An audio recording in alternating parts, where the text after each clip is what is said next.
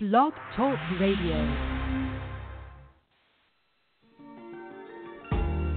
For all the news you need to know, welcome to the Beautiful Butterfly Show, where great people and great topics are brought together for stimulating and thought-provoking conversation, brought to you by the Vibration Radio Network.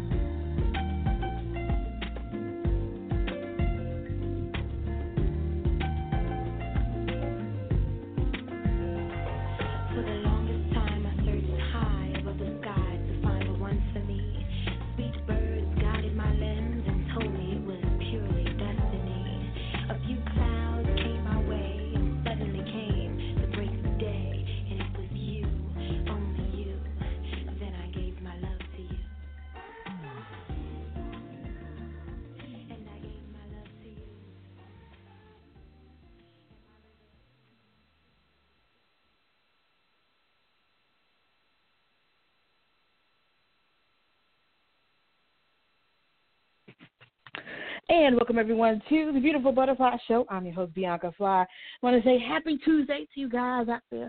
Hope you've had a fantastic weekend. Hope that this week is kicking off on a great note and positive note for you guys. And, of course, we are excited, folks. We have another special guest joining us this evening, you guys. We have Veronica Loving. She's going to be joining us as we talk about her book entitled Feeding a Monster, you guys. And so we're going to delve into her journey and the process of creating this book and being an advocate and spreading the word of the awareness. And so, of course, as you guys know, the Beautiful Butterfly Show is brought to you by YRN 1328, which means you're listening to a show that's broadcast globally, you guys. So this shouts out to YRN 1328. And, of course, if you're out there and during the broadcast you may have a question or a comment, or you just might want to share some of your story with our guest tonight, feel free. The number is 347-326-9139 is the number, you guys. And, of course, we got to pay a few bills before we get started, and then we're going to come back with our special guest of the evening right here on the Beautiful Butterfly Show. Check out the creative work of the author, Trent Williams, of www.taylorkennedymedia.com. Chapter of the Delta gives us a peek at his life-changing events. And if that's not enough, Trent tells you more about his brothers and his life through memoirs in his book, The Four Horsemen. His blogs and daily stimulating quotes are published in his book, Life's Little Addiction. And when you have a need of some human coaching of life and relationships, take a look at Conversations with Trent, Volume 1 and 2, and Conversations with Trent, Limited Edition. You will find his work available at Amazon, Barnes & Noble, and all online book retailers.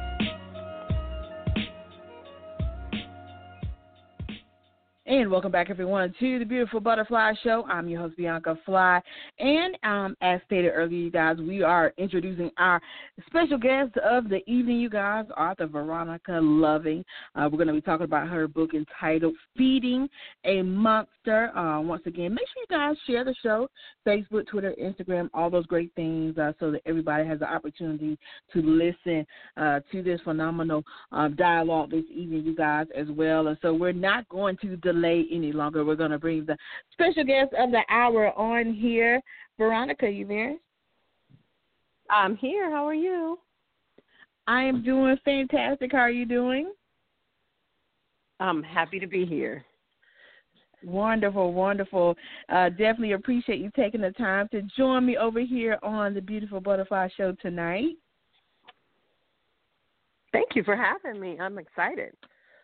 Absolutely, absolutely. So for the folks out here who may not be familiar with who you are, tell us a little bit about who is Veronica Loving. Well, I am a nurse, first and foremost, a mother, and I have written a book, and the book is called Feeding a Monster. I also do motivational speaking, I'm a practitioner, a spiritual practitioner as well. So those are the things that I do, and those are the things that brought me hopefully to the show. Absolutely. I'm running around. Well, there's a person mowing their lawn out there. Oh, okay. But of course, with this book, because it delves and touches on various topics, take us back a bit and tell us, how did this book come about? Why did you decide that you wanted to share so much of what you experienced, as well as your family experience with the world, so to speak, to read? Well, the book, it deals with so many different subjects, like and difficult subjects to talk about. And right. The reason I wrote it was I felt like I needed to stop hiding the secrets of the predator, if that makes sense. So I wanted to definitely illuminate and break free from any secrets that held me back or that were causing harm to other people. So when I wrote the book, I just went with my story. In the beginning, I was trying to vindicate my daughter, I help her validate her feelings, because she was feeling so torn and broken. And when we started writing, we didn't think we would publish. That wasn't the intent. I just wanted to help her get through what she was going through. And once we finished, it was like an automatic, this needs to be published. And that's the way we went with the book. Absolutely. And so, of course, with this book, as I mentioned, and you stated as well, having to deal with so much as a mother and trying to deal with it all. And so take us back to the beginning of this and how it all began for you to actually create a story about this. So take us back to that moment in time of this relationship where all of these different things were taking place.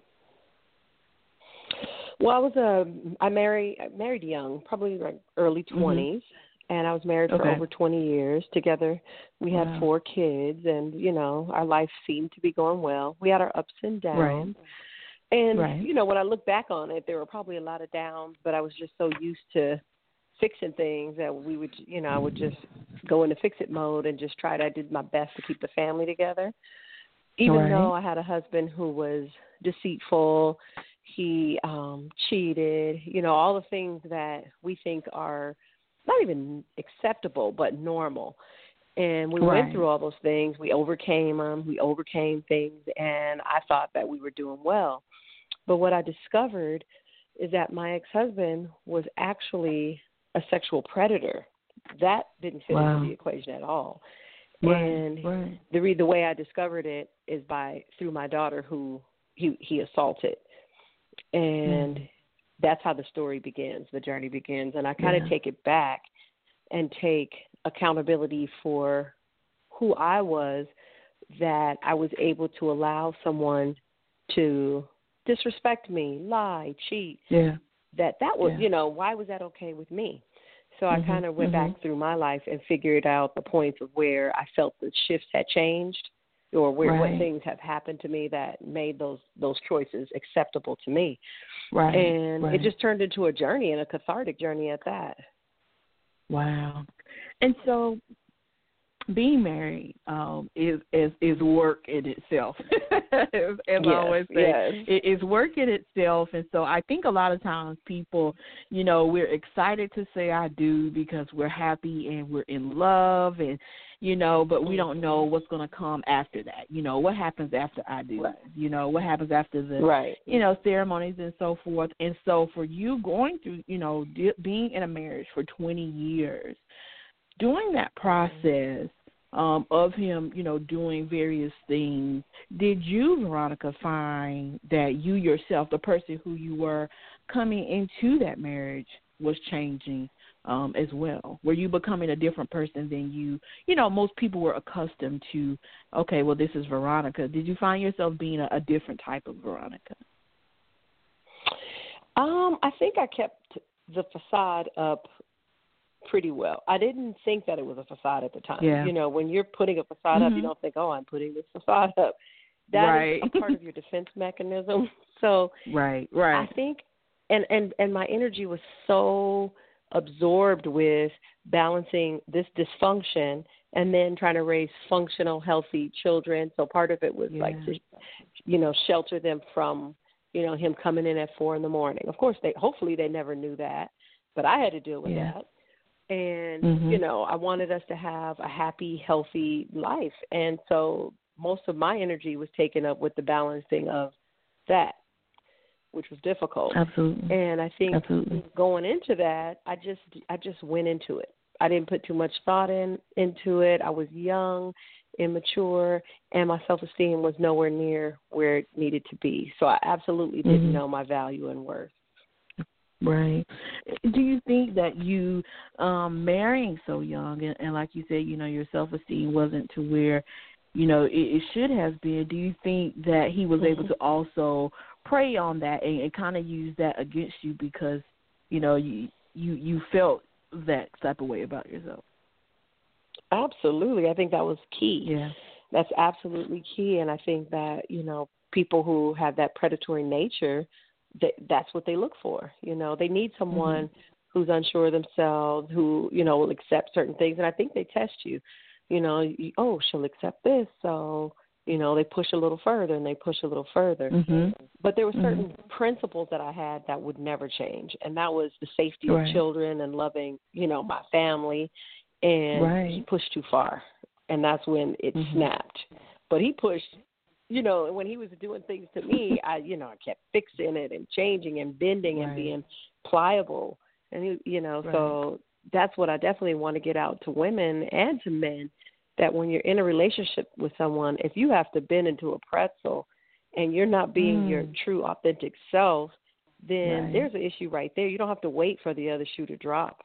You know, you can step back. And this is a lot of times we do this in marriages. We think we're supposed to compromise so much. Absolutely. And you have to compromise, but you don't compromise your integrity and who you are. I think that answers the first question you asked. Absolutely. And through that process of marrying him, and I always say this, in dating, we oftentimes meet representatives of people. You know, we meet the ideal person, and they're putting on, as I say, all the charm and pulling out all the stops. And, you know, then when you get with them, it's like, well, hey, what happened to that person that, you know, got my attention? And so did you find yourself, even years later on in your marriage, thinking like, wow, I feel like kind of bamboozled because this is not the person I met. I think with my situation, that's absolutely true. You know, the first 3 or 4 months, you see the person that they want to send. You see their personality, but their character shows up. And once their character shows up, now the mature me, or the person that's been through some things, I understand that my character needs to align with your character in order for us to move forward. His character was always different. He always did little, you know, he always had to hook up. You know, he always, and I used to go, oh, well, you know, that's just how he is.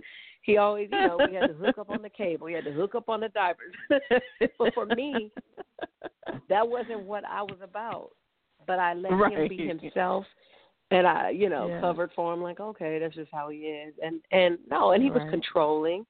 He would like little things that, you know, now when I look back, I'm thinking, whoa. But he would want to go out. And he didn't want me to go out, because if I was out too, then maybe I would see him. I'm guessing why he didn't want me to go out. But he would take the distributor cap off my car. And I found, you know, it took me months to figure that one out, because I'd be like, well, every time I want to go somewhere, my car doesn't start. So I would have to call him. Be like, babe, my car's not starting. Oh, I'll get to it when I get back. All of a sudden, my car starts. So finally, one of the mechanic friends of mine, actually it was a friend of his, told me, you do know your distributor cap is off. All you do is put it back on. And I said, well, how did it come on? Somebody takes it off. So things like that. He would hide my keys. Yeah. And I remember I would come up with, and I would one-up him. So I got a bunch of keys made. But I want people to know that that's not the way to go. You don't need to one-up a manipulator. Right. You need to right. So right. that was what right. I was into. Right. You know, I was like, oh, no, Yeah. he thinks he's going to do this. Well, I'm going to do this. You know. Right. And that's not a marriage. That's not love. Yeah. But that's where I was at, you know. Yeah, because you find yourself, competing with this person, and their mentality and their ways. And then you're trying to, think of clever ways to outbeat them and outdo them. And you're thinking like, this is not how it's supposed to be. Like this right. And you lose yourself in that. You lose yourself in that. Yep. And if you can step out of that. And I remember, this is the funny thing. It sounds crazy now. But back then, I remember it was Steve Harvey. It was on the radio, and there was a lady that called in for the strawberry letter, and she had, like, a problem. Her guy was cheating her. And Steve, but the way she worded it, she's like, what should I do? And I was like, my ears were burnt. What should she do? Like, and waiting for Steve to give me this answer. Why couldn't I figure that out? Like, now it's so easy. But back then, I was in such denial that, even the thought of leaving him and starting all over just wasn't even in my realm. So I was thinking, what can I do to fix this is what I was thinking. And I thought Steve was going to give me the answer. And his answer kept saying, you know what to do. And I was like, no, well, tell us. Like, come on now, tell us. And he never did. He kept saying, you know what? And years later, I was like, duh, of course you know what to do. But I almost felt like I needed somebody to say, this is what you need to do. Yeah. Right. It seems so insane now. Absolutely. And for you going through that process, of course, and having, family members or friends or anything, at any point did a family member or even a close girlfriend ever point out and say, Veronica, something ain't right? Sometimes we have those girlfriends like, girl, I don't know. I don't know about him. Did you ever get that from family and friends? He was such a charmer. That's a gift of a sociopath. He was such a charmer. Yeah. I think that a lot of people in my family and friends didn't know what I went through. When they came over, he was cooking dinner, smiling, taking care of all of us. We didn't have to lift a finger. He was great. So there was and I talk about that in the book, the first 10 years struggle, and it was almost like we were in boot camp. And then we had a big altercation where I finally busted him cheating, like with my own eyes. There was no way to say that this didn't happen. And that's when I became revolutionized. And I broke up with him and had this big old, found myself moment, but I still turned around and had 4 kids. I was okay with that because I was always a provider, but I was just so free. I started speaking, and that's when people found out, oh, he cheats, he does this. And he came back a whole new man. And when he came, he was in counseling. He was showing up to church. He was everything that I ever wanted him to be. Pulling out all the stuff. And he, oh, my God, but he kept it for 10 years. That was the second 10 years. Everybody was saying what a good husband I had. I thought, wow, I done hit the jackpot. I had to go through all that to get to where I am now. So I thought it was amazing. It wasn't perfect. Yeah. But he was, he wasn't out in the streets anymore. He was home. We were doing things together, vacationing at church. And when we found out he raped my daughter and all that happened, and, that's all in the book of how we dealt with that. He was in jail for a time. And I went to see him because I was still trying to convince him not to have her testify. I wanted him to tell the truth. And we were on the phone. He had called me from jail, and I was still on my please don't, blah, blah mode. And I said, how could this be? I was so stunned. Like, how could you be this person still, after the last 10 years? And he said, oh, I just became a better liar. I was like, whoa. And I said, what did you say? And he would never repeat it, but I heard him. I felt so duped. Like, oh, so this was all. Yeah. You were just working all the plan, all the scheme. Yes. Yes. And he had to keep me because I was the breadwinner. I was the person that kept us sane. I had the good friends. I had, that was who I was. So he rode off of that. And that kept him, you know, he could be in the dark doing his dirt. And so it was insane. Wow. Yeah, I'll never forget those words.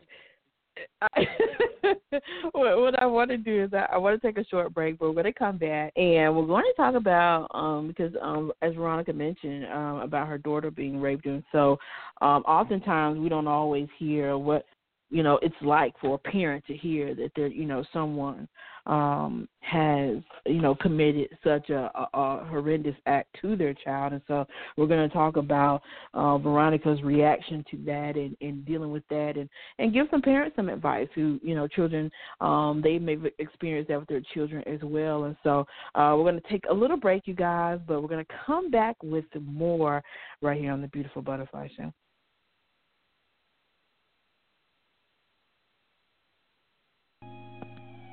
Hey everyone, it's me, Lisa, from the Conversations with Trent show, featuring, you guessed it, me.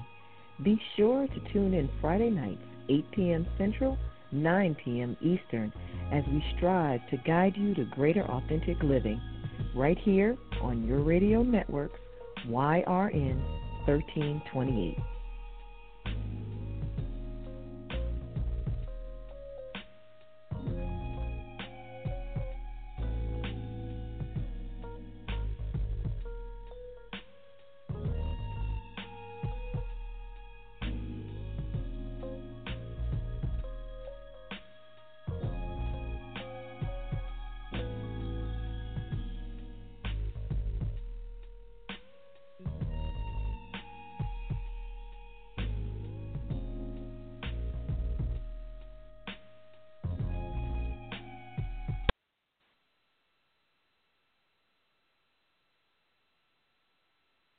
Hey, and welcome back, everyone, to the Beautiful Butterfly Show. I'm your host, Bianca Fly. This evening, you guys, we are joined by author Veronica Loving, you guys, discussing her book entitled Feeding a Monster. Don't forget, if you have any questions or comments, you feel free to hit me up, inbox me on Facebook, or you can call in yourself. 347-326-9139 is the number. And before the break, Veronica, I want to talk about that feeling, that moment when you discovered that your husband had, in fact, raped your daughter. And so what led up to your daughter coming to you, or how did you discover that she was, in fact, raped by him?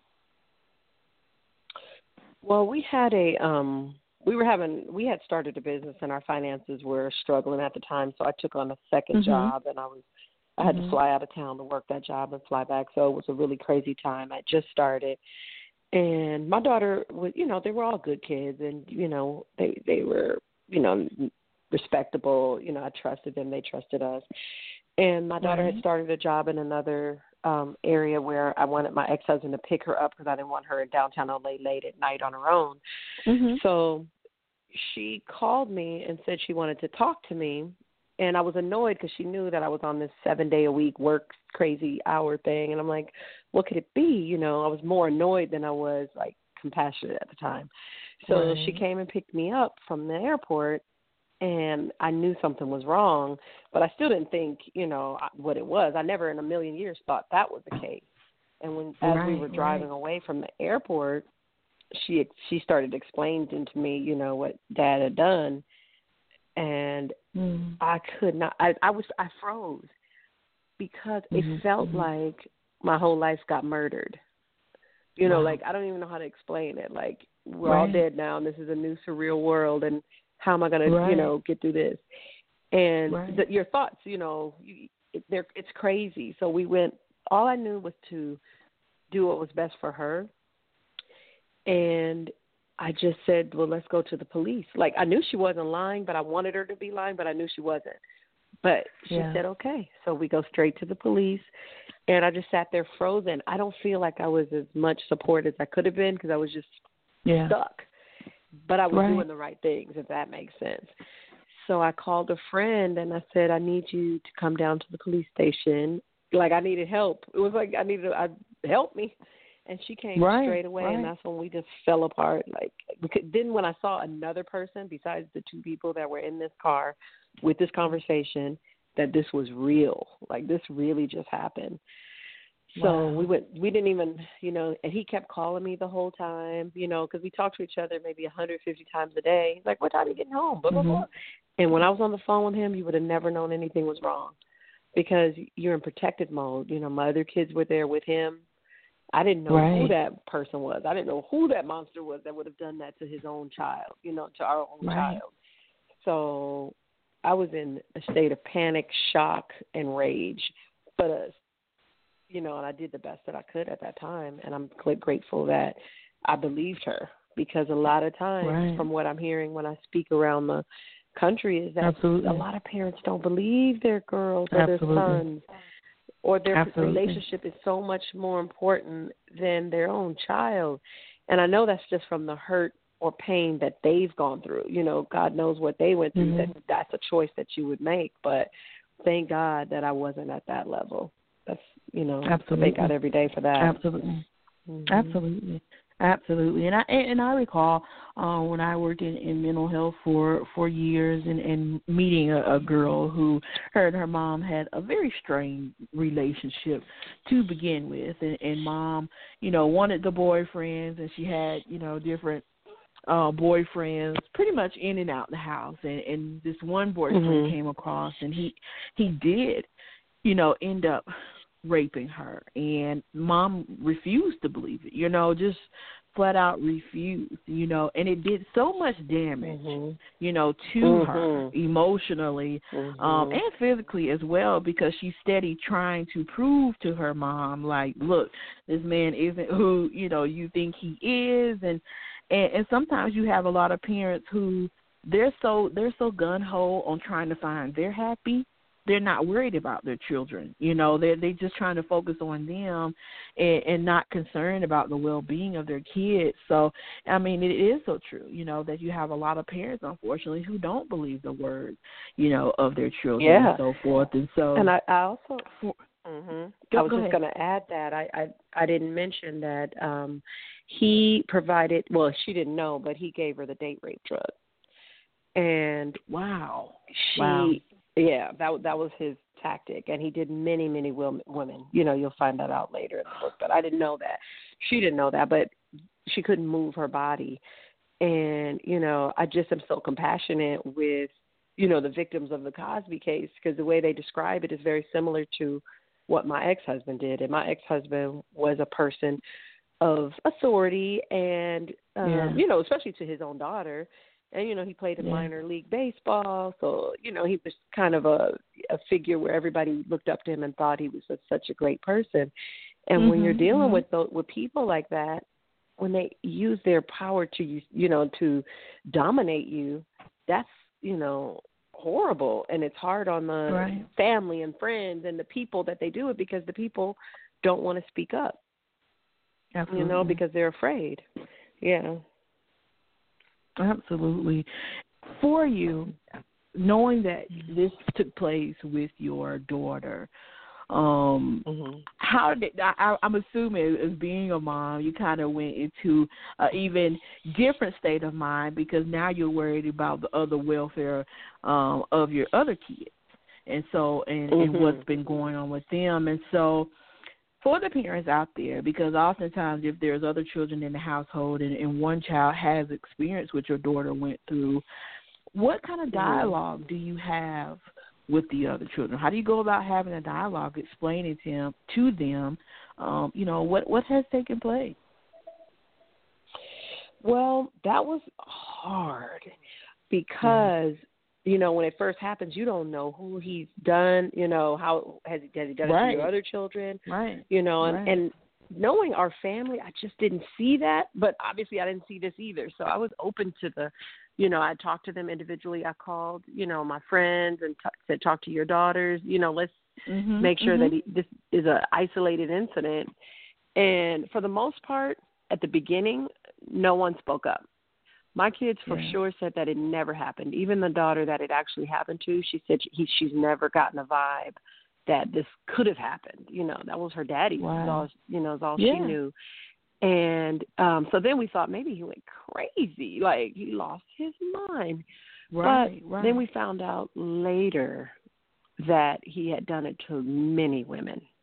But most of those people didn't speak up till after the trial because they were hoping that, we got him, if that makes sense. Yeah. And so a lot of the women that he was a predator over were women who, I wouldn't say necessarily just friends of mine, but people who say they thought he was hot stuff or something and they dated him while he's married to me, so they felt bad, so that, he could put him in that position. So what are you going to say? You going to go tell my wife?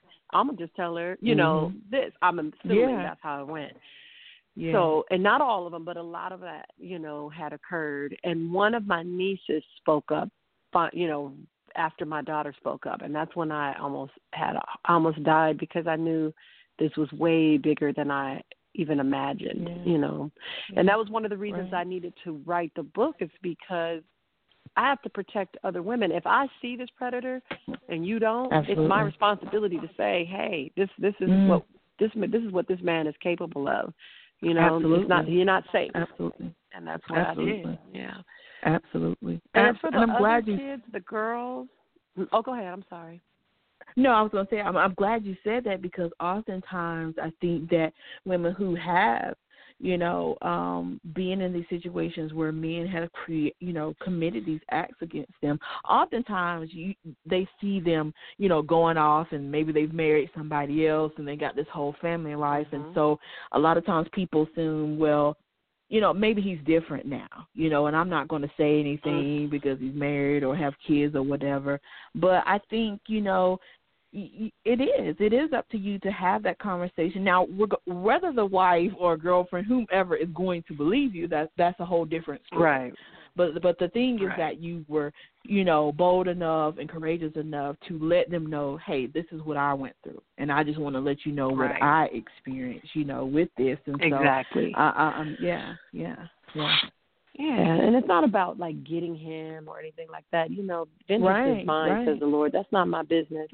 But what I am going to do is protect my kids and, hopefully protect someone else. And when we started talking about it with other people, it's not about the predator. Pray for them and hope they get help. But what it is, it's about illumination. It's about the secret. Absolutely. It's about the families who thought that it was best to keep this a secret. That's probably why he developed into the, person that he was, because he's done it before. Right.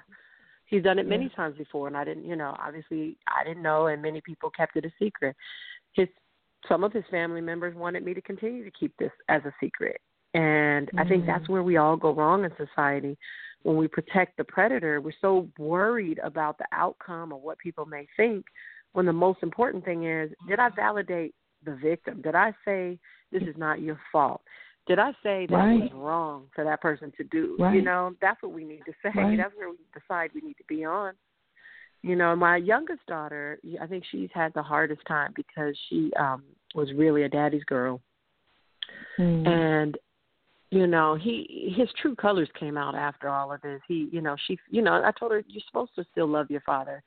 But she tries, and he, rejects her. And I think maybe she reminds him of his old life. I don't know. I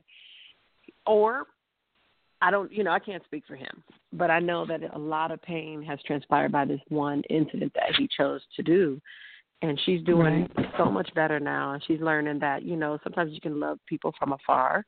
You can, even if somebody does something horrible, that doesn't mean you don't love them. You wish they would do something different, and you could pray for them. But, that's where she is with that. Absolutely.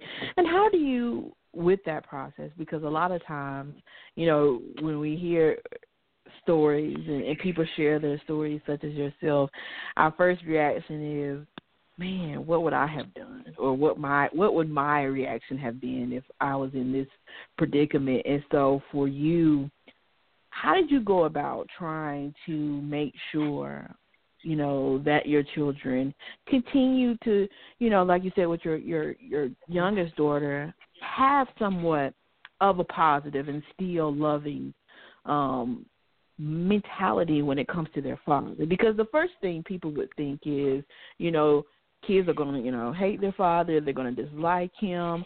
How did you try to still keep their relationship with him going strong but at the same time, trying to deal with all of what was going on. Well, I think that for one thing, he couldn't have a physical relationship with them anymore because I needed to protect them from whatever he was going through.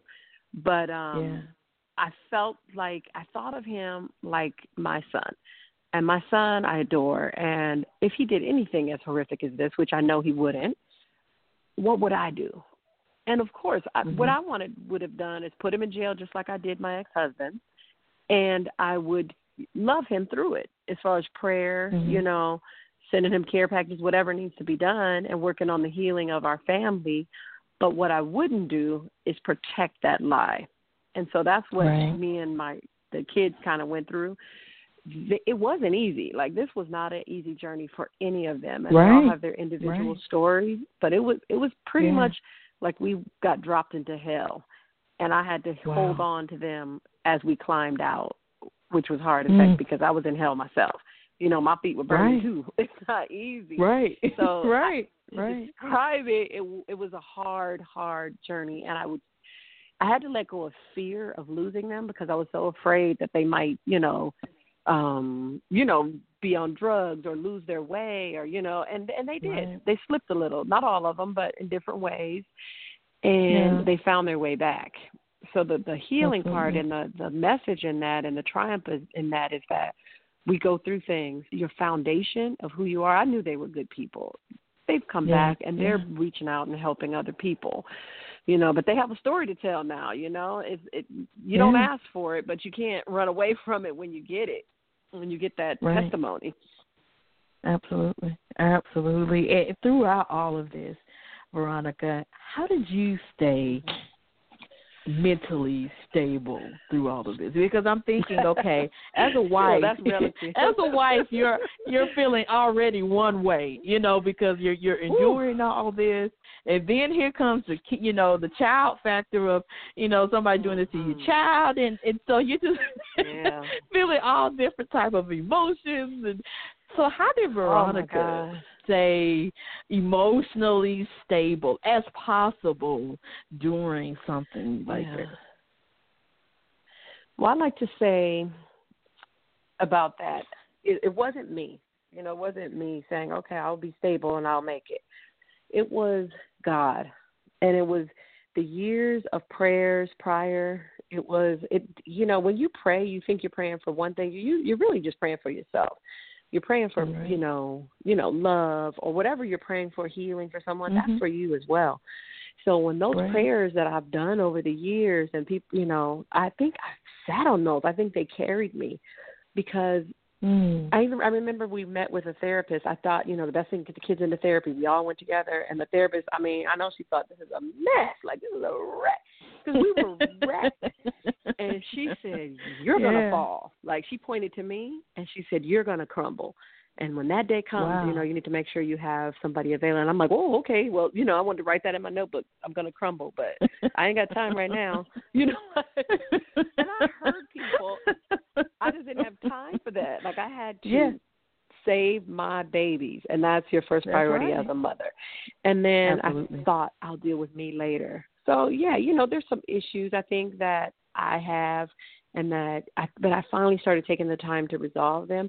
And I think writing the book was one of the main things because I got to analyze myself during that. And I had to say, oh, that's why I did that, or that's why I felt that way. That's why I didn't, feel beautiful, or whatever the situation may be. And then I can let it go and forgive myself because I know absolutely without a doubt that I would never put my kids in harm's way on purpose. But what I didn't understand is when you allow people to mistreat you, you are setting an example of and that's putting your kids in harm's way in the future. Does that make sense? Absolutely. So I had to apologize to my kids, and they're just like, oh, there's nothing to apologize for. I'm like, oh, yes, it is. Yeah. The things that you saw, the person that I could have been. Yeah. Yeah, because we're sitting back and And kids are very impressionable, and I never really took that into consideration until I had my own. And she's 3, but with a mindset of like of a 10-year-old. And so, you know, and a lot of times, and I say stuff, and sometimes she might repeat, and I'm thinking like, oh boy, okay. So, and like you said, not thinking that, okay, if she sees me, or, you know, for you, if your kids see you allowing someone to treat you in a certain manner, or even you acting in a certain way, when they get older, get in relationships, and their mind process is, well, mom did this, mom had this type of relationship, and, you know, mom allowed this type of thing, or dad did this, and so forth. And so, you know, and we don't always think about that, and to, you know, get in that process of saying, you know what, like, I'm going to stop this, and, you know, because you have the ability to change what people see, you know. You just have to make the choice. Absolutely. If you want to make those changes. Absolutely. Yeah. And I think that, you know, having kids young, you don't think that stuff through, and you just want to love somebody, and you have this baby, but there's a lot of responsibility that goes with that. And you come, like for me, my parents were together for a long time. They weren't bad people, but there was a lot of broken things that I saw, you know, like my mom didn't think she was beautiful. She didn't think she was always talking about how she was too fat. She probably was 130 pounds wet, you know, and that was that's what I felt about myself. And I don't blame her, but I thought, you know, I can stop this cycle now. You know, I can love myself, you know, at whatever size I am, however, and stop this madness of talking about myself, because I'm totally giving that to my kids. And that's, you know, that's something else I learned through this process. Absolutely. Absolutely. And what I want to do is I want to take a short break, but we want to talk about the healing factor, because through it all of things that we experience, there is that moment of forgiveness and healing and growth. And so we want to talk about that type of transformation so that the people are able to hear that as well, you guys. So we're going to come back with more Veronica Loving, you guys, right here on the Beautiful Butterfly Show. What do you get when you fuse together a smooth, debonair man with an explosive volcano attitude? Mr. Quincy O'Reilly, a man living a secret life that he has perfected in keeping a secret.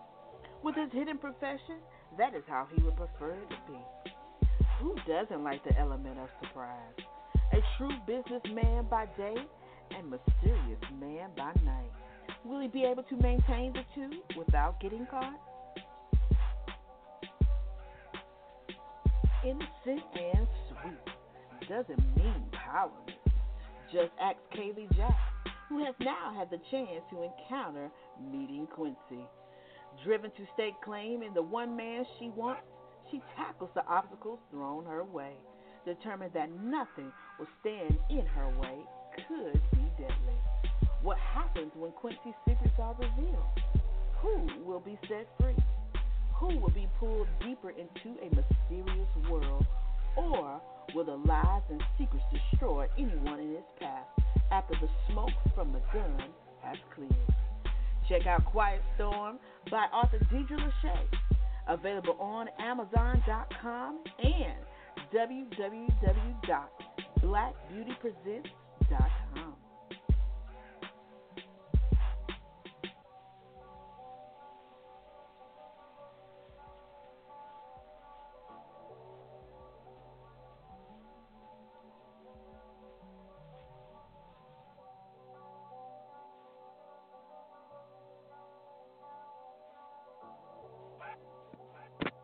And welcome back, everyone, to the Beautiful Butterfly Show. And we are joined by Veronica Loving, you guys, author of Feeding a Monster. And, of course, Veronica, I have to ask, when it comes to the title of this book, Feeding a Monster, and oftentimes, and I read about, a lot of times we don't realize that we are continuing to feed people's addiction or, you know, their anger, their rage in different type of forms and manners. And so in seeing this title, I said, man, this could go a lot of ways. And so for you, what does feeding a monster entail? Well, just like you said, I think it's feeding. It's a metaphor.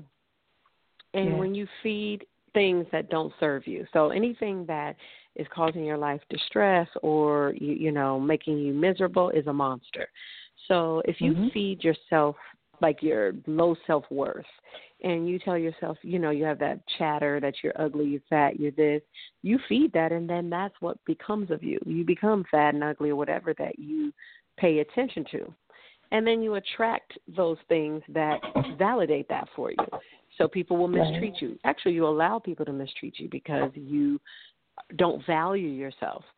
So when you change that and you stop feeding monsters, you start feeding your soul, which means you you stop yourself when you start having that negative chatter. You do some sort of spiritual practice daily so that you have a better quality of life, and your perception shifts and you can start looking at things through the eyes of love and compassion and forgiveness. And it starts with yourself. You start forgiving yourself, and then you become a person. You start understanding your value, your worth, and then you don't allow certain things to happen to you. It's an easy fix. If somebody's mistreating you and you feel you understand that, it's clear, you step away, you walk away in love. You don't have that negative cycle that you have to go through and trying to figure out what's going on, or what's wrong or why this person doesn't like me. Because if you thought you were great and the person doesn't like you, you can just let it go. But that sounds simple, but that's years of work for me. It's not as simple as it sounds. I think for us all. Yeah. It's not like, girl. No, because you see how long it took me. And of course, before the break, I wanted to talk about definitely the healing and the forgiveness process of this all. Experiencing so many things for 20 years and seeing your marriage, go through different highs and lows and all those things. And so through all of this, at what point, or have you gotten to the point of forgiving him for these things that have taken place with your marriage, with your children, and how did you come about to that point of, Veronica has to forgive? I absolutely have forgiven him, but it's in layers. Mm-hmm. So, I don't even think about him hardly at all. But when if one of my kids has a problem, like with their relationship or something, and I know it's directly related to, this whole situation, that's when it'll come up again, but like doggone, it doesn't work again. You wrong, choice words. Daily hatred, he can't have any more of my time.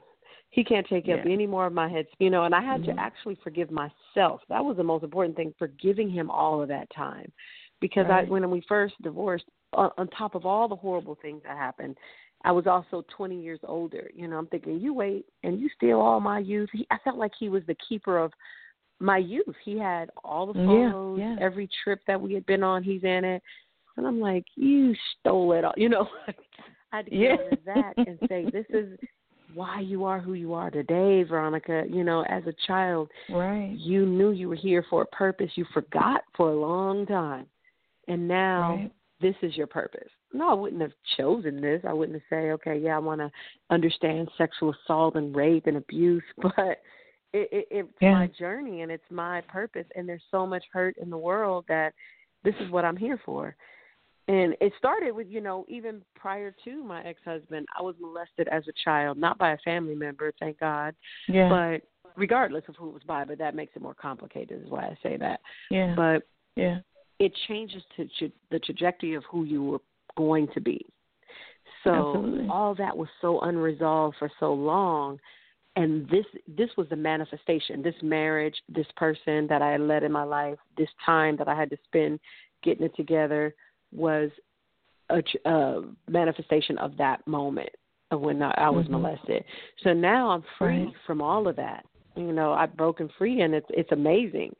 So I'm, in a way, which sounds really disturbing, I'm thankful And I'm thankful that for whatever I've gone through, because that's what life is all about, is the healing, the journey. You know, if it was so easy, then it would be, everybody would be, you know, kumbaya. Actually, we'd be in heaven, right?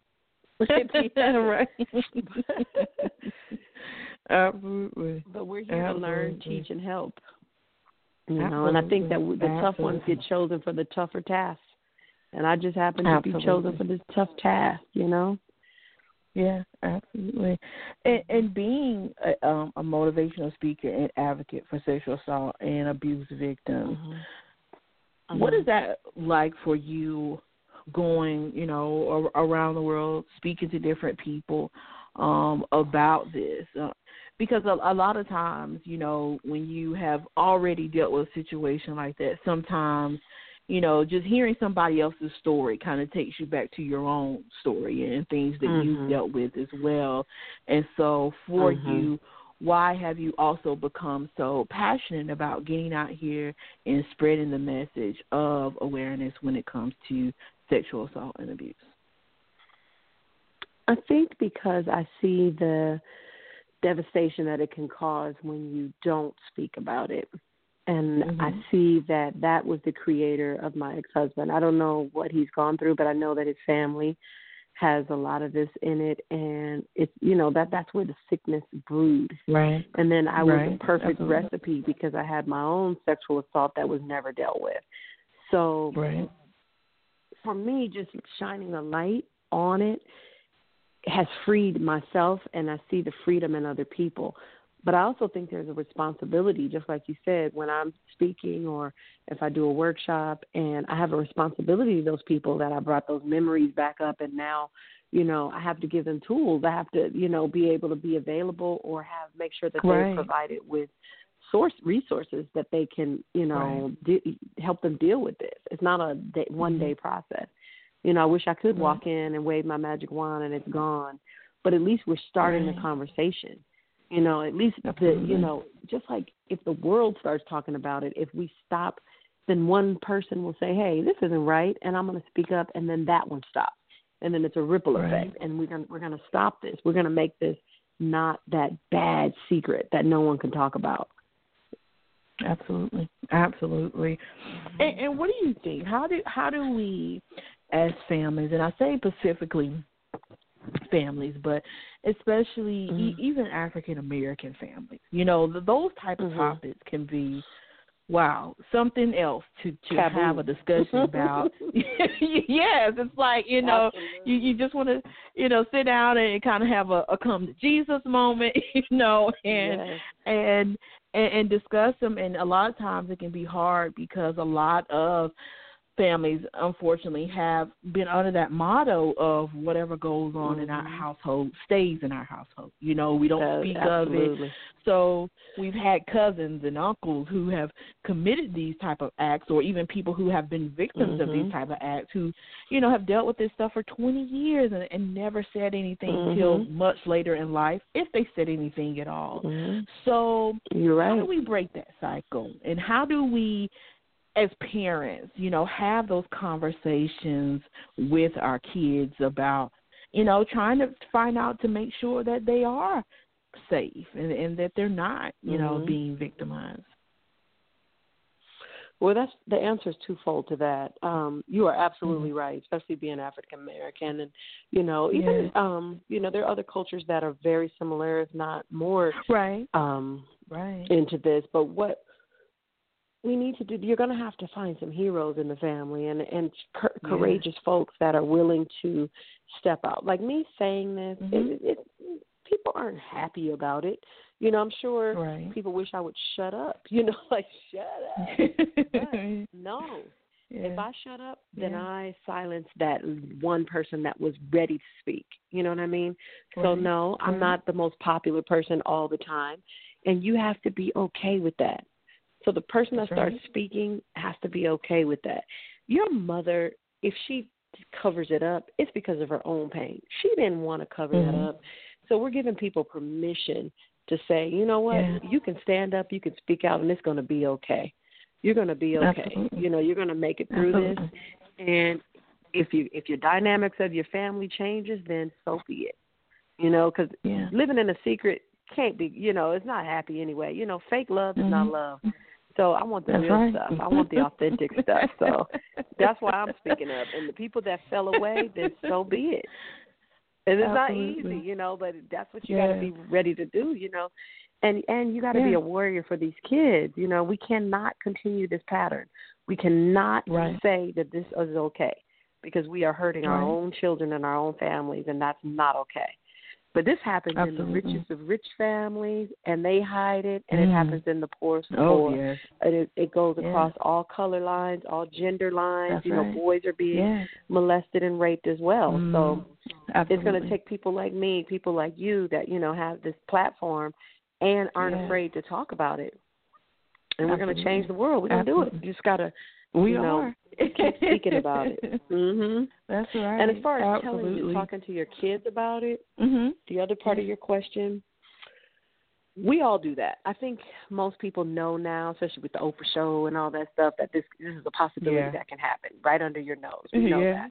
Right. But what you think is, if I talk to them about it, that it won't happen to mine, and you're diligent, you watch for it. But there's two parts to that. When it's the same thing, if your attention is on it, you're gonna create it. It may happen because you focused on it. So what you have to do is try to let go of that fear that it may happen, and you work on the love and the relationship with your children. And that is where it did happen to my child, even though I felt so diligent and I watched for it. But my child spoke up. Thank God. And that's all we can ask. We pray that it never happens, and we're going to do the work to eradicate it. But in the meantime, we're not going to put the fear of God in our children. But we are going to give them the platform and the understanding that they can tell us anything. Absolutely. Their sexuality, whatever. So once they're clear on that, they will tell you anything, and you have to be ready to fight for them or to do what you need to do when it speaks up, and, in love. So I think that's kind of like the two parts to that question.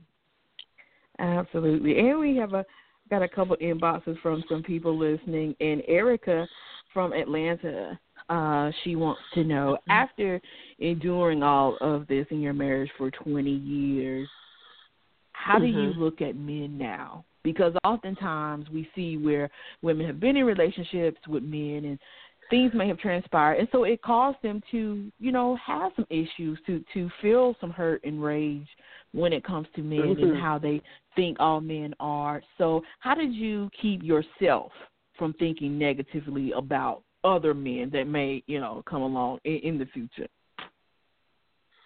That's a great question, and I made a conscious decision not to turn off to love because I only live once, and I want that love. I want a relationship where I'm valued and, and I'm loved and cherished, and I refuse to give up on that.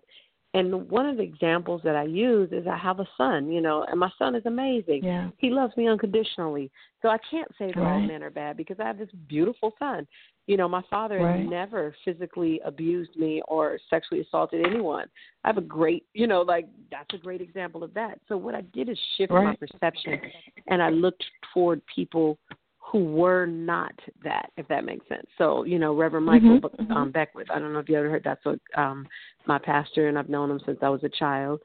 He's awesome. I have so many examples of great men that I'm like, okay, so when a bad apple comes up, we can point that out. Oh, that's a bad apple. Yeah. But that doesn't mean the whole barrel is bad. I'm still going to eat apples. Right. Still. Yes. So, yes, that's where we have to shift our perception. And I'm not going to allow him to steal my joy. He's not taking my sexuality. He's not taking my love. I'm not giving it all to him. Yeah. That was 20 years. I gave enough of that. That's right. So that's what I encourage people to do. Look for the good people in your life. Absolutely. There are great men on there. Great men. Absolutely. Donna from California wanted to know, as far as your daughter, how has she learned? How has this process? How have you seen this process change her over the years? So since that moment where you discovered that she had in fact been raped, to where we are now. How have you seen it change her, good ways or bad ways, over the period of time? Well, it was super traumatic for her as well, especially probably more so than for anybody else. And she went through what's called post-traumatic stress disorder, and she writes about that in the book. I didn't understand it, and I don't want to say just as a black parent, but when you want to say an African-American parent the way we are, we're like, we're going to pull up from a bootstrap, we're going to make it. I didn't have, years of therapy to say, we're going to pull it and make it. And that was my attitude, which is probably not the best for a post-traumatic stress disorder person. So my daughter taught me through what she was learning. But you think I couldn't go to work and work 2, 3, 4, 5 shifts to make sure that she had a therapist, to make sure she had everything she needed? Some of the therapists I thought were cuckoo and wacky, but we made it. We moved through it. She went kinds of stuff, and I'll let her tell that story more. That she has more of an insight on that, because obviously she didn't want to tell me everything because she felt guilty. But she also, she got into drugs, and I was stunned because, we weren't a family that used drugs. That's the one thing we made it through, and then she gets into drugs. But that was to help her, cope. Now, she went through rehab, and she is a drug counselor. She's been sober for over a year and a half. She has an amazing daughter. You should hear her speak. She's a beautiful soul. She's a singer. She's eclectic. She's the person of reason in our family, even though we thought she was the most ditzy one. She's actually the anchor. And, all the kids have blossomed into, like, great, awesome people, even though they have this big scar. And we call it our scar. We've been scarred, but gosh, we're going to make beautiful flowers on top of our scar. We're going to tattoo it pretty. And it's all good. We're doing really, really well. And I don't think that we're not going to have any more bumps in the road. That would be silly for me to say. I wish that I could, say that would never happen. But we also know what our characters were in this adversity. What did we do? We reached out and tried to help other people. So now we know that about our characters. So we know we can make it through anything. That's not inviting anything, but we can make it through anything. And hopefully we can be an example and help us heal, other families and other people, so that this world, can have a little more love in it. Absolutely. And Jared from Trinidad wants to know, as far as love your Trinidad. Son, as far as your sons, and seeing how they've seen this whole thing play out with their dad and their sister, what are their thoughts, and how do you continue to educate young men, especially now, when it comes to our young men and being so impressionable and seeing things that take place in their lives? He wants to know, how have you tried to make sure that they have the understanding that what their father did, was not right, was not appropriate? I love that question, because nobody ever asked about my son. I love that, because men have a complete different perspective on everything. And I've learned so much through my son. Now, my son is adopted, and I say that to say, just to give you a little insight on our family. We adopted him when he was 3. That's my baby. There's no difference between him and my other children at all, except for he was chosen, is what I tell him. You were chosen. I got to pick, and I got to pick you. He went into protective mode of his mom and his sisters. He's the only boy. Him and his father never really connected too much, and I think it's because as a man, you can see that falseness in him, and he just didn't have a big connection with his dad. And now, when you ask him, he's like, his sisters and his mom's well-being is first and foremost. He has no space, time, or energy for any neglect on any women, or not necessarily neglect, but abuse to any women.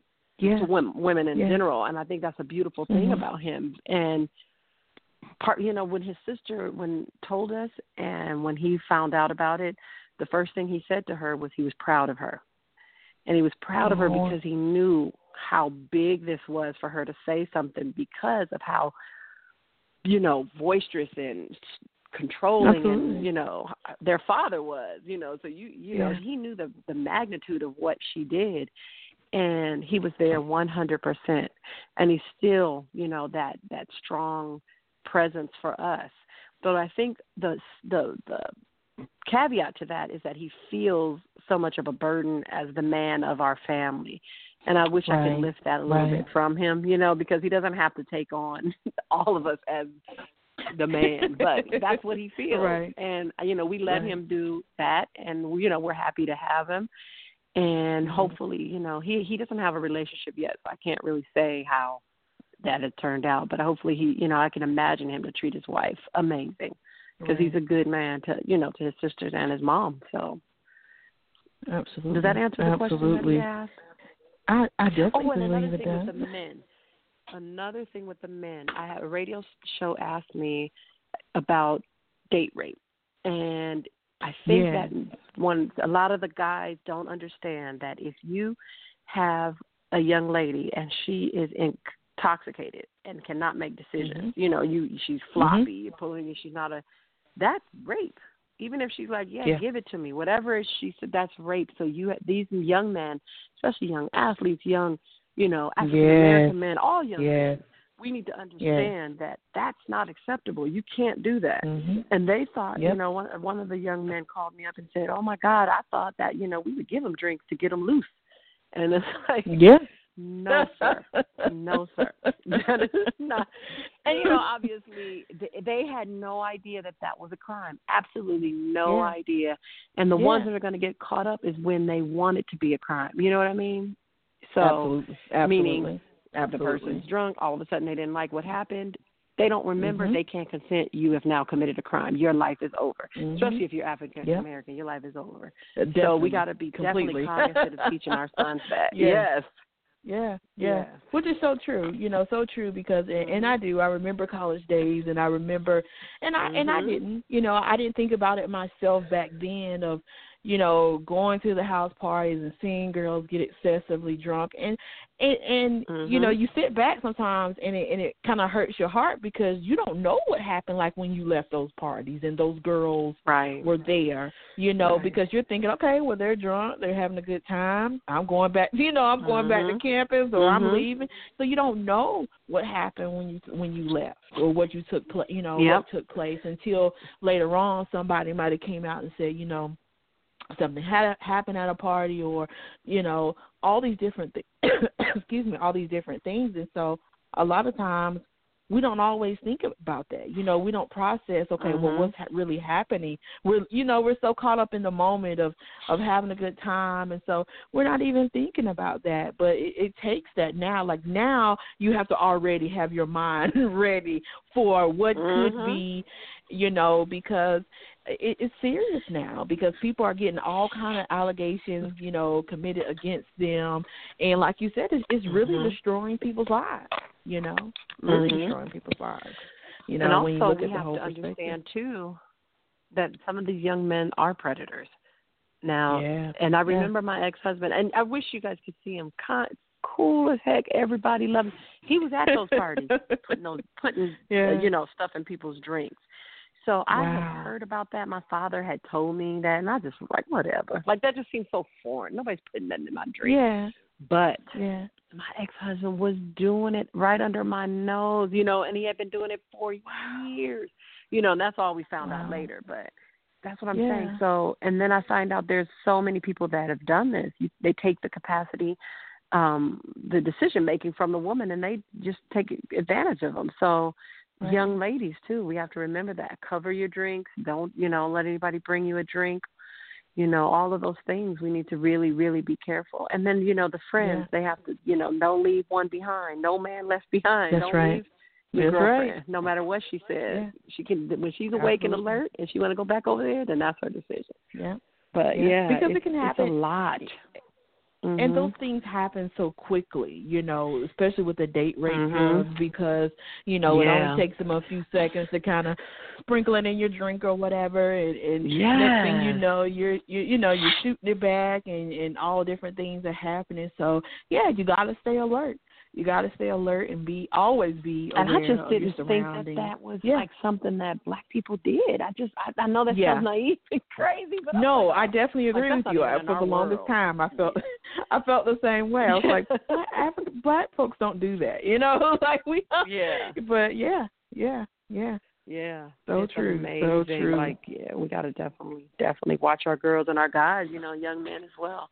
And I'm glad that they're starting to understand that, drinking, giving somebody something to drink is the same thing. Getting them, giving them too much beer pong or whatever you're doing. You got to be really careful. Absolutely. So, Veronica, at the end of the day, with this book, and when people go out and they purchase this book, what most importantly do you want them to walk away and take from this book after they finish reading? I want them to see that you don't have to stay a victim. You may have been a victim, but that doesn't have to define you. And I think that it's, the journey, we're here for the journey, and don't feel sorry for me, learn from me. That's really what I want people to see. Just learn from me and make your life better, and reach back and help somebody else. Absolutely. Oh, and I do have one last question from a listener, which this is an excellent question. Darren, he says, I'm a single father of 2 teenage girls. He says, how do I continue to build up their self-esteem when it seems that teenage boys do everything possible to tear them down? Because nowadays we're living in a society of social media, and, they want the girls to look a certain way and do this and that and the third. How do we encourage our young ladies as far as their self-esteem? Because of course, nowadays, especially in a situation such as this, and and you talked about it for yourself, that you often, you took the blame for some of the things that happened when it came to your marriage and so forth. And so with the young girls, a lot of times, we feel like we are the blame for being raped, for being molested. Maybe I shouldn't have dressed this way, or maybe I shouldn't have went to that party or drank this. How do we continue to build our young ladies' self-esteem? I love that question, especially coming from a father, because that is the most imperative, important role for a young lady. And absolutely, there's 4 things that are really important for a man to do for his daughters, and one is to praise them. So you let them know that they're beautiful just as they are. You remind them of their strength, their how smart they are, and their validity. You provide that for them from day one. You remember to say those things, not just think it and tell other people. Remember to tell your daughters that, and also to provide for them. Because when you're a provider, that tells your daughter she's worthy. She is worthy. A man, my daddy is providing for me. I am worth something. And also, there's a few more. So to be their protector. There's 4 things. It's provide, praise, protect, and one other one that I can't think of right now. But if we do those things, especially our fathers, that it makes a huge difference in a girl's life. It makes a huge difference because she feels solid in her foundation. So her foundation is solid. And then she'll recognize abuse, or she'll recognize someone who's not really there for her. And she'll actually come to you and talk to you about it versus someone who didn't have that relationship. And the 4th thing I remember is presence. So you want to be present for your daughters, and not just, I'm home every day by 6 o'clock.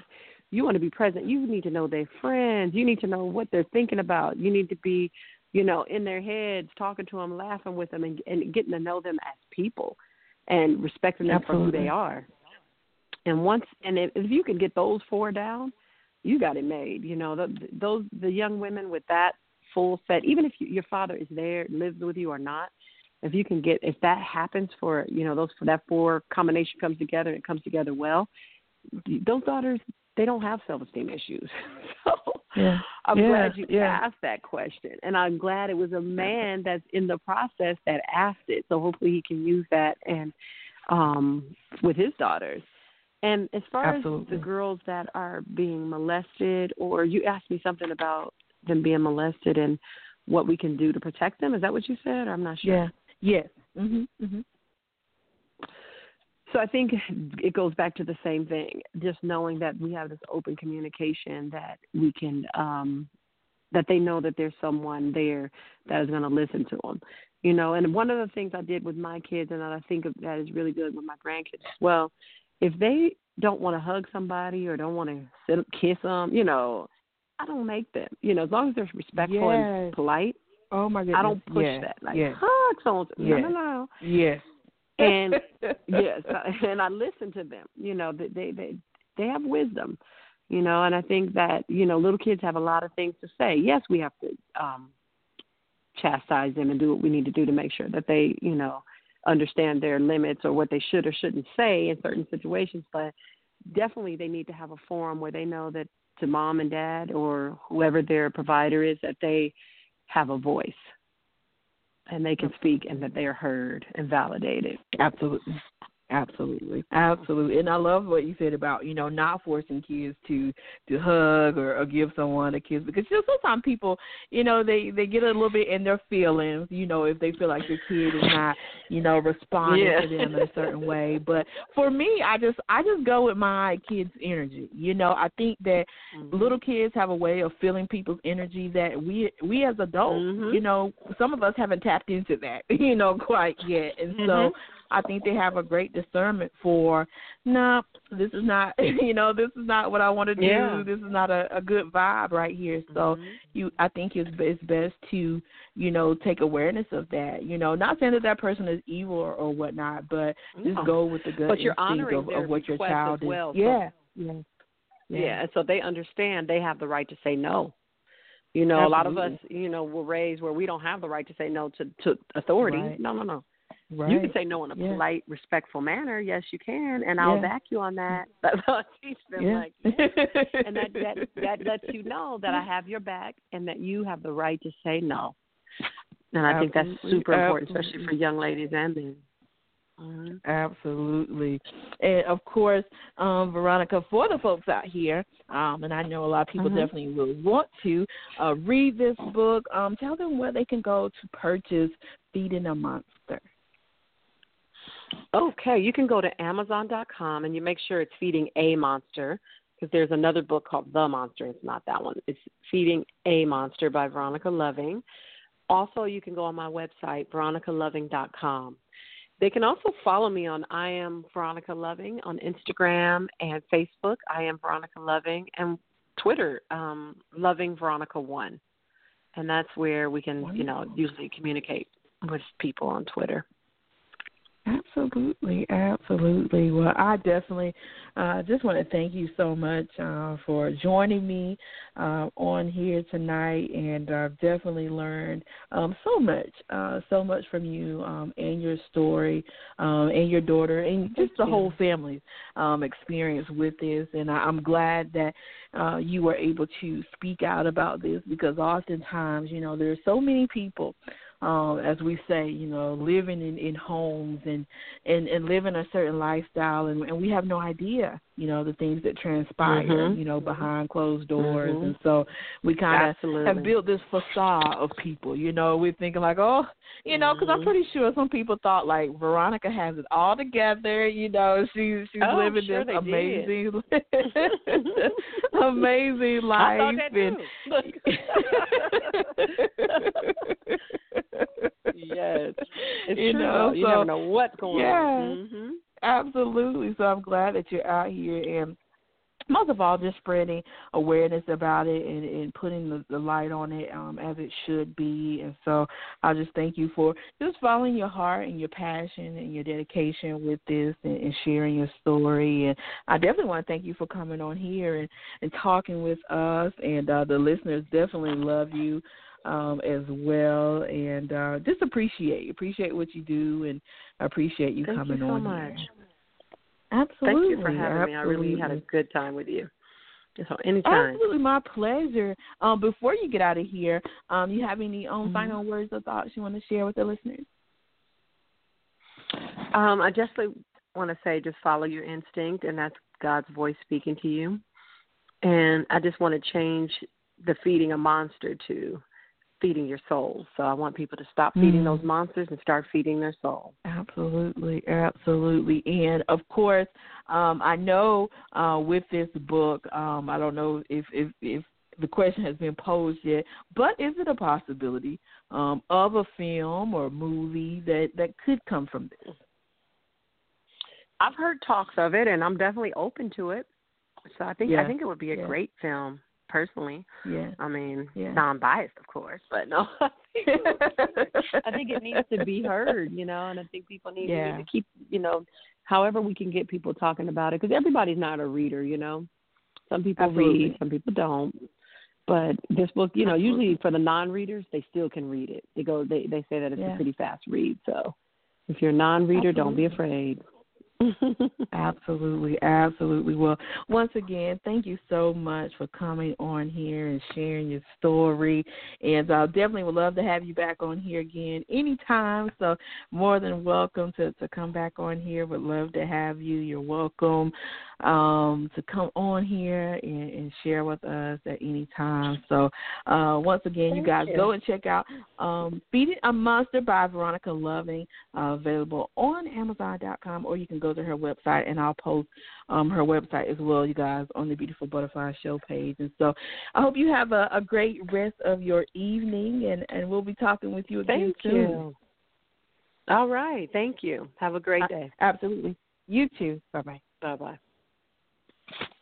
All right, you guys. That was Veronica Loving. Make sure you guys go and purchase Feeding a Monster. I'm telling you guys, you're going to be in store for a treat of just the various things that takes place with Veronica and her family through those 20-year marriage period. So, of course, you guys, we're going to take a little break, but we're going to come back and we're going to let you know who's coming up this Thursday. So stay tuned. Don't go anywhere. We'll be right back with more right here on the Beautiful Butterfly Show.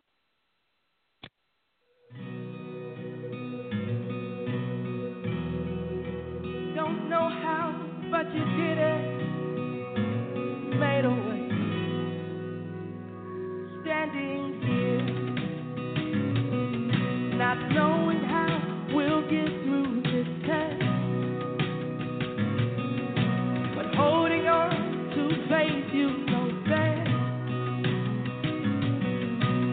Nothing can catch you by surprise. You got this figured out, and you're watching us now. And when it looks as if we can't win, wrap within your arms and step in. And everything we need you to supply. You got this in control, and now we know that you made a way when our backs were against the wall, and it looked as if it was over. Lord, you made a way, and we're standing here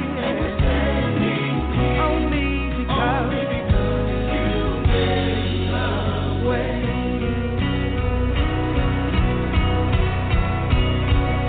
And you move mountains. You come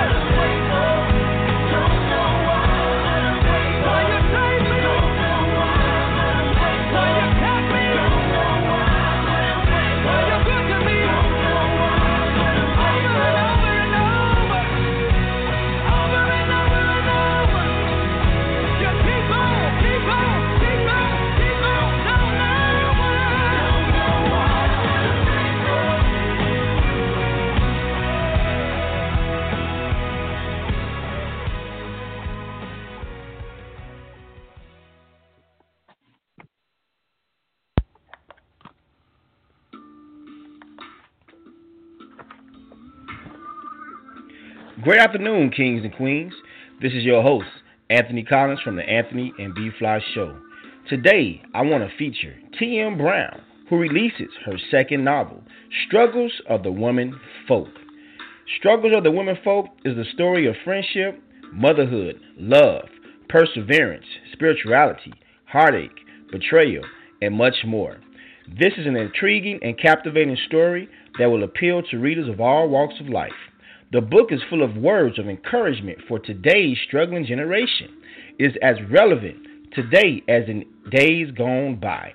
It is an easy read with a realistic, gritty dialogue that brings the characters to life. You can find all the works of T.M. Brown on her website, author/tmbrown-com.webs.com. Again, that's author-tmbrown-com.webs.com, as well as on Amazon.com, Barnes & Noble, Smashwords, and many other online book sites. Do not delay. Purchase your copy today.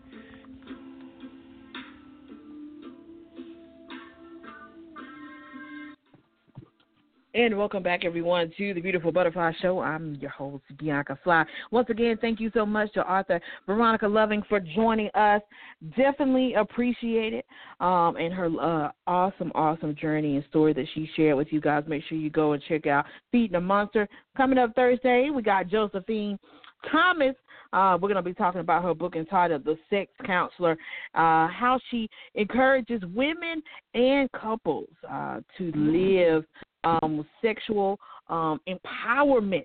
And so she's going to tell you what it's all about to be sexually empowered and how to have those conversations of your thoughts and your desires when it comes to intimacy with your mate. So you're not going to miss that. Join us this Thursday, 6:30 p.m. Eastern Standard Time, right here on the Beautiful Butterfly Show. So with that said, you guys, we're going to get ready to get out of here. See you this Thursday.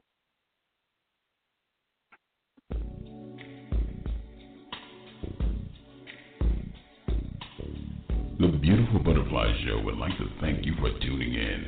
Please be sure to follow us on Instagram. That's at Instagram.com/The Beautiful Butterfly Show. Also on Facebook.com/The Beautiful Butterfly Show. And last but certainly not least, you can also catch up with us on Twitter. That's at Twitter.com/The Beautiful Butterfly Show.